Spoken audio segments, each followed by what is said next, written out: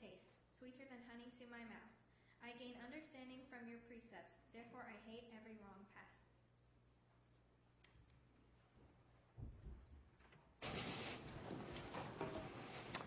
Thanks, guys.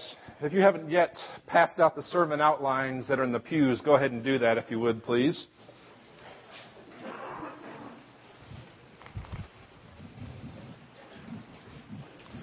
We'll be following along there, and we'll tell you the blanks as we go along if you're taking notes. We've left some extra room there for you. And then we also have the growth groups lessons on the back of that for Wednesday night growth groups. Or for anybody who wants to do it by themselves, it's a good study and way to continue to make our sermon series apply to our lives throughout the week.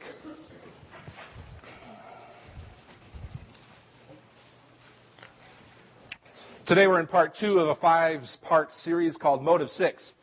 It's all about the idea of motive and the role that plays in stewardship of our lives and our resources. As we live out the things that God has given us, last week we talked about giving, this week we talk about prayer. As we live out the kinds of things that God has given us and our resources, what is our motive in how we do those things? That's the question we're asking throughout this series. And this week we talk about prayer. This week we talk about the manner in which we pray and our reasons for doing so. Especially how we as a people connect to God's heart and His concerns for His people and for His glory. We'll focus on that today. There was a man who was walking down the California beach one day.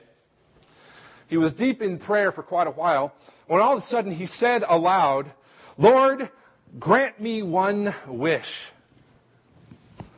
So from the clouds, a booming voice said, "Because you have tried to be faithful, I will grant you one wish." So the man said, "Lord, build me a bridge to Hawaii so I can drive over anytime I want to." Well, the Lord answered, "Your request, my son, is very materialistic. Think of the logistics of that kind of an undertaking.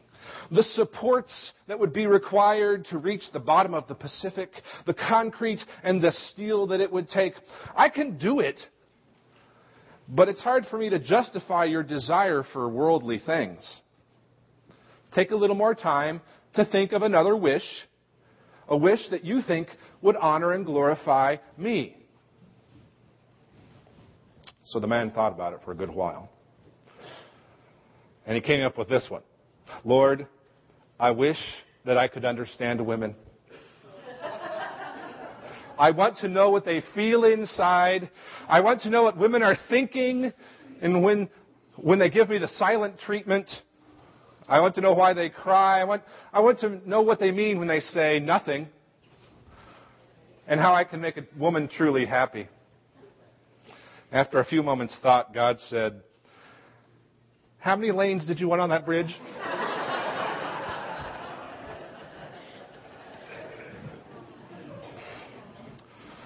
Now that I need to ask for forgiveness from my spouse and from God, let's go ahead and pray together as we get into the text today. Lord, we're grateful for your word, which teaches us and through your Holy Spirit shapes and molds us. We're grateful for these friends gathered here today in worship, that we can be here to name you as King of our lives. We ask that all that we say, all that we do, that our interactions with one another, the songs that we sing, and yes, indeed, the prayers that we pray, would all come together in a way which helps us to name you as King of our lives more and more fully. And so that's why we're gathered in worship today, Lord. We ask that that would be what happens among us through your Spirit today. In the name of your Son, Jesus. Amen. Think about your last prayer. Think about your last prayer, or the regular shape of your prayer life. What do you pray for? What do you pray about?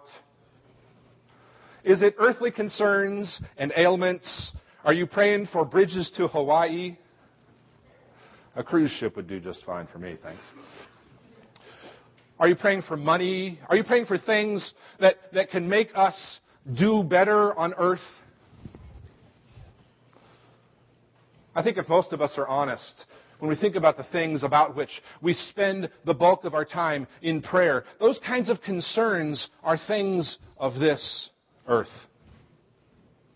Timely, earthly, temporal, selfish, fleshly kinds of concerns. Let me just state the problem up front. This is the first blank in your outline there. The problem in prayer for us, the problem in our prayer life is simply this. We've lost our kingdom focus. We've lost a kingdom focus. If we have a kingdom perspective, it will show up in our prayer life. If we have a kingdom perspective, it will show up in our prayer life. You see, Jesus did not come to establish a religion. Religion is man's meager attempt to appease an invisible and unreachable God. Jesus did not come preaching a new kind of religion. He came preaching the gospel of the kingdom being established in the form of Jesus Christ here on earth and in our hearts. In the form of Jesus Christ, the person of Christ came to establish the rule and the reign of God. If you want to know what the kingdom is, it's this: the rule and the reign of God. Regardless of place, regardless of context. If you want to take notes there, you can draw a little arrow from Kingdom that says, the rule and reign of God. And it's not just there. It's not just in heaven. It's not just someday. It's something that Jesus came to establish in our lives, and in our hearts, and in our families, in our relationships, in our workplace, and in our prayer life. So when we accept the person Jesus as our Lord and Savior, we're not just saved from sin, we become part of His kingdom.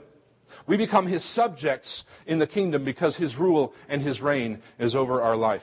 Romans 14 talks about this.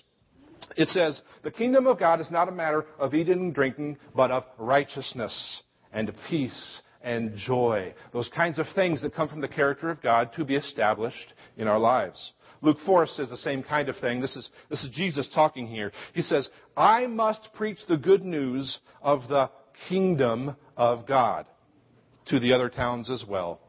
He says, that's why I was sent.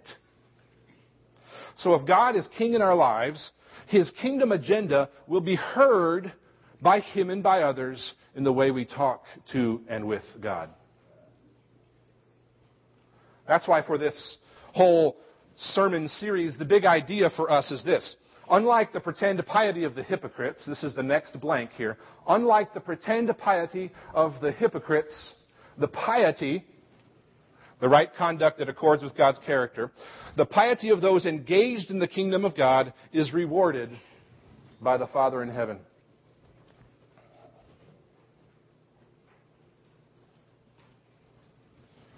We'll talk a lot more about that piety and what we mean by that. And we'll talk about that idea of reward, especially throughout the rest of our series. About the reward that comes from the kind of life we live that is engaged in the kingdom. On a practical level, for this series, the question for us is this. Do my motives, this is the next thing on the outline there, do my motives reveal engagement in the kingdom of God or of some other kind of kingdom? And that blank is left there for you. I don't know what that is. You know what that is. There are a whole slew of kingdoms, small k, that we engage ourselves in very fully, very wholeheartedly. Those kind of kingdoms in our lives are earthly kingdoms alone. They don't last forever. It's kingdoms of self, kingdoms of money, the kingdom of success and popularity, materialism, looking good on the outside, security. That's the same kind of question, by the way, that confronted these first believers in Matthew 5 through 7. On the Sermon on the Mount here, Jesus has come, and these people are thinking, Jesus, finally, I'm sick of being poor. I don't think that's why Jesus came. Jesus, finally, you're going to help us kick some Roman tail because those people are oppressing us. That's not why Jesus came. At this point in the book of Matthew, Jesus had just begun his public ministry, and he had just called his first disciples, and the crowds were beginning to gather. They were beginning to assemble and ask those kinds of questions. They were wondering, what will the kingdom of God look like? What kind of kingdom has Jesus come to establish? And so in the Sermon on the Mount, Jesus says, friends, if you are going to be a part of my kingdom, if you are going to be soldiers in the kingdom of God, this is what it's going to look like. You've heard that this is what it's going to look like. But I tell you, this is what it's going to look like. And so we're hearing those marching orders for participation in the kingdom that Jesus is giving us here. So to our text in Matthew 6, the big idea today for us is this. Praying is right. It's in accordance with God's character, not in order to convince others or ourselves that we love God, but when we pray in keeping with establishing God's kingdom. When we say the Lord's Prayer each week, we don't just say it. We don't just recite it as a congregation, as a way for us to ask for those things, but as a way for us congregationally together to say, we declare that God's kingdom is here in Jesus, and we want to be a part of that. Let's set up the specific context here. Jesus has been using language in chapter 5 about what life looks like in the kingdom. And he talks about his role in that kingdom. Look at verse 17 in chapter 5 for just a second. Matthew 5, verse 17.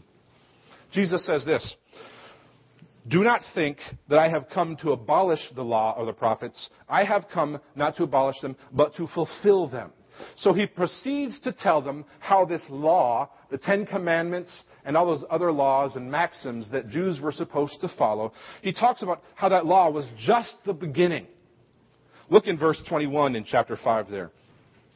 This is what I alluded to before. You've heard this. This is how it goes. But Jesus comes along and says, this is really the kingdom. Verse 21, he says, You have heard that it was said to those of old, you shall not murder, and whoever murders will be liable to judgment. But I say to you that whoever is angry with his brother will be liable to judgment. He's changing the rules of the game a bit. He's upping the ante. He's telling them that outward obedience can be a pretend farce. Outward obedience can be a pretend farce, and that motive is everything. He goes on to say the same kind of thing a bunch of times in that chapter. Look at verse 27 for a second. He uses that same method. He says, You have heard it said, but I say. Verse 27, You've heard it said that it was, You shall not commit adultery. But I say to you that everyone who looks at a woman with lustful intent has already committed adultery with her in his heart. Holy cow. That's a game changer for these people listening. I thought that if I looked... No. Jesus says, right here, the motive. And it extends to prayer.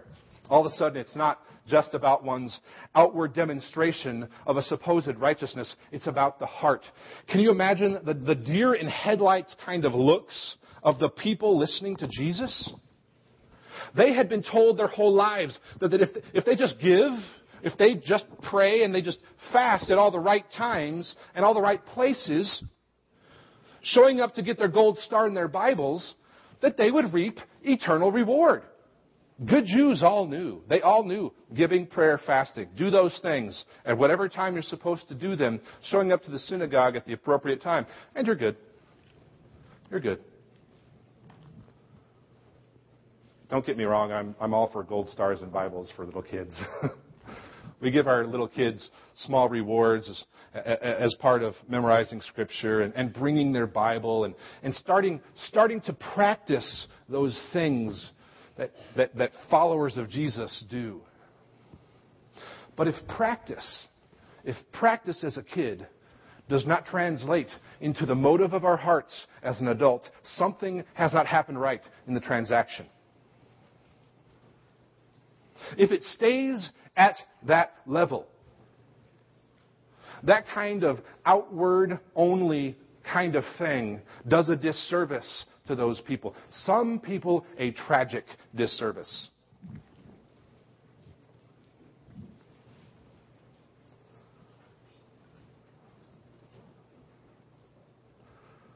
Sometimes when we as adults act as if our outward appearance, the way we look like we're praying, the way we look like we're giving, the way we look like we are participating, when we act as if that's all there is, and it's not about change in here, and our motives to participate and engage with what God's doing in the world, it's like we don't get past the gold stars and candy stage. So Jesus is making very clear here how we do God's will in the world and in our lives with integrity makes all the difference. He is saying, unlike the scribes and the Pharisees who practice righteousness to establish their own goodness and to bring themselves glory, Jesus says, true followers of me will pray like this.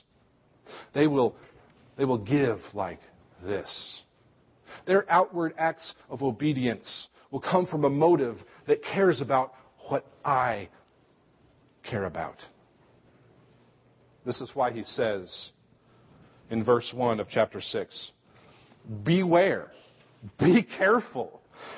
Beware of practicing your righteousness before other people in order to be seen by them. Be careful when others see your piety, your right conduct. He says, those people who live for those who watch them will have no reward from the Father who's in heaven. Live so as to receive the heavenly reward from the one that matters. So he tells them, verses 5 and 6, he says, to pray in secret. He says, and when you pray, you must not be like the hypocrites, for they love to stand and pray in the synagogues and at the street corners so that they can be seen by others. Truly I say to you, they've received their reward. But when you pray, go into your room and shut the door and pray to your Father who is in secret. And your Father who sees in secret will reward you. Now, Jesus isn't saying, you should never pray in public. He's not saying, make sure you go behind closed doors and nobody else can hear you. Some of that public prayer is unavoidable. Prayer has been a part of public worship for the followers of Jesus ever since the New Testament and before then. We're told throughout Acts that the early church constantly met for corporate prayer. And even the people who were listening to Jesus, they didn't have doors on their houses. For most, if they had a door, the only one they would have is on the front. At best, they had a sheet inside their tiny houses, dividing one room from the next. Most of their hut-like little houses had one main room with maybe another room or two on the side. So he isn't even literally telling the people listening to him to shut their doors. He's telling them to pray as if only the Lord is listening to you. He says, stop praying as if you're more worried about what other people are hearing from you. That's why he warns them in the next verses here in 7 and 8. That's why he warns them, don't pray like the pagans. He says, when you pray, do not heap up empty phrases as the Gentiles do, for they think they will be heard because of their many words. Don't be like them, for your Father knows what you need before you ask Him. In verse 7, Jesus says, when you pray, don't babble. Don't babble. The word there is, that word there for empty phrases is babble. It's what we call an onomatopoeia. An onomatopoeia is a word that imitates the sound it represents.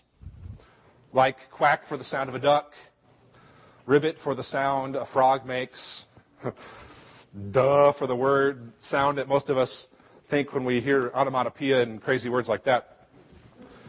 Jesus is saying, when you pray, don't sound like this, blah, blah, blah, blah, blah. It was common. It was common even for the pagan religions to repeat nonsense syllables in their magical incantations as a way to appease their little gods. And praying at length was regarded by the Gentiles as the primary way to make sure that one's prayer was being heard. And so they went on and on and on. And Jesus says that begins to sound like babble. It was even common for Jewish spiritual leaders to do the same thing. There are reports of some of the Jewish leaders who are listening to Jesus preach. Reports of people like that praying for up to 9 hours a day. And God heard it as blah, blah, blah. Because it didn't accord with His purposes. That is scary to me. How much of my prayers do not accord with God's purposes for the world? I think we probably sound more like blah, blah, blah than I think we do. Now, don't get me wrong. The Lord wants to hear His children's heartfelt concerns and requests. Don't mishear me. He wants to hear that. Scripture tells us that clearly. But I'm afraid, friends, that we end up sounding more like this guy on this video than I think we sometimes care to admit.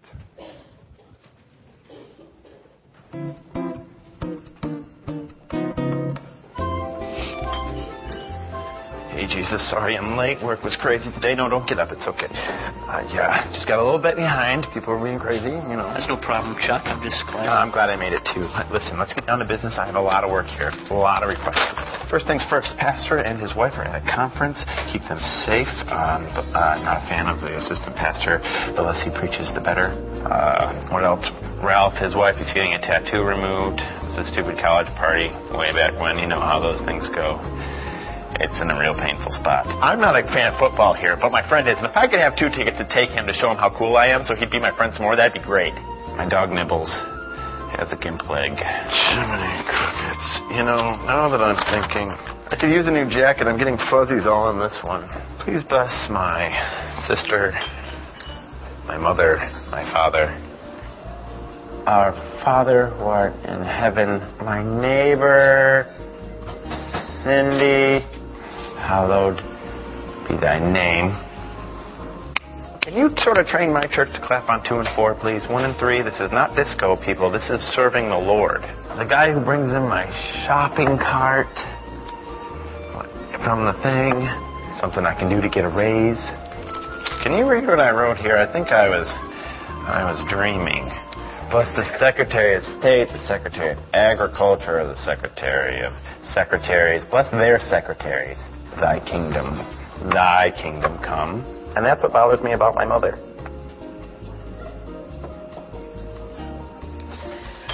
Hey, look at the time there. That's got to get going there. Jesus is going to wrap this up and say amen. Amen. Been a pleasure praying with you. It's fine evening. I'll be talking with you. Have a good day.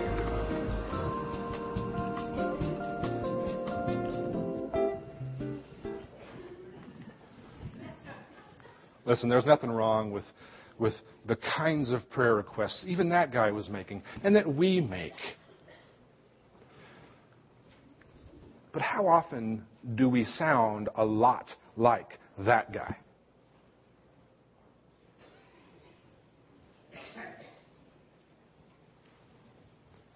You know, me, Jesus, I'm worried about this.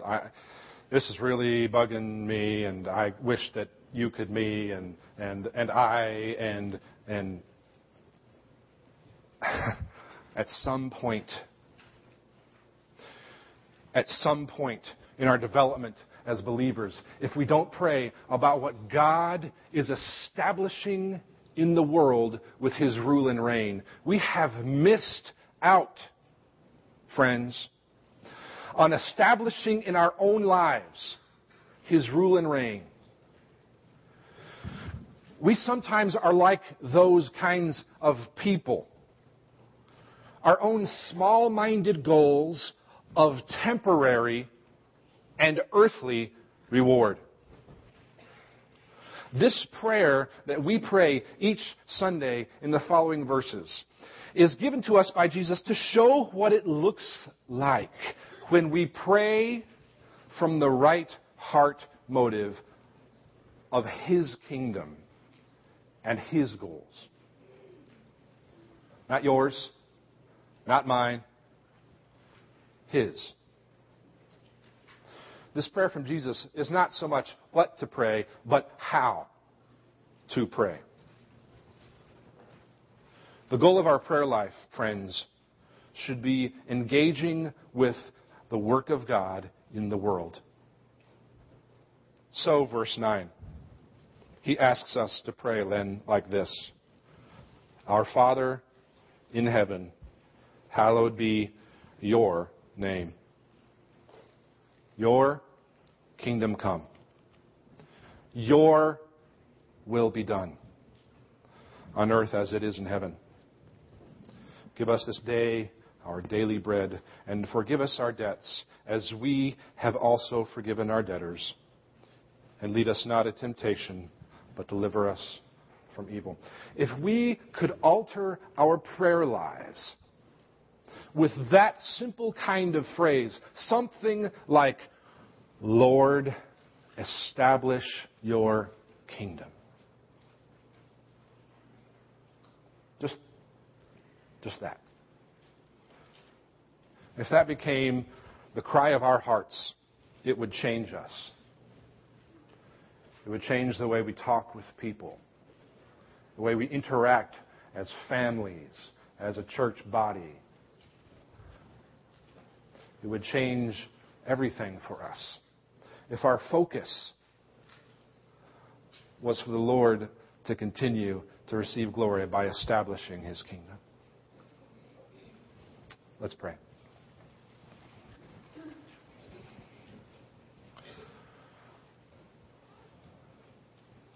Father, forgive us for how mind-bogglingly small and selfish we are with our requests.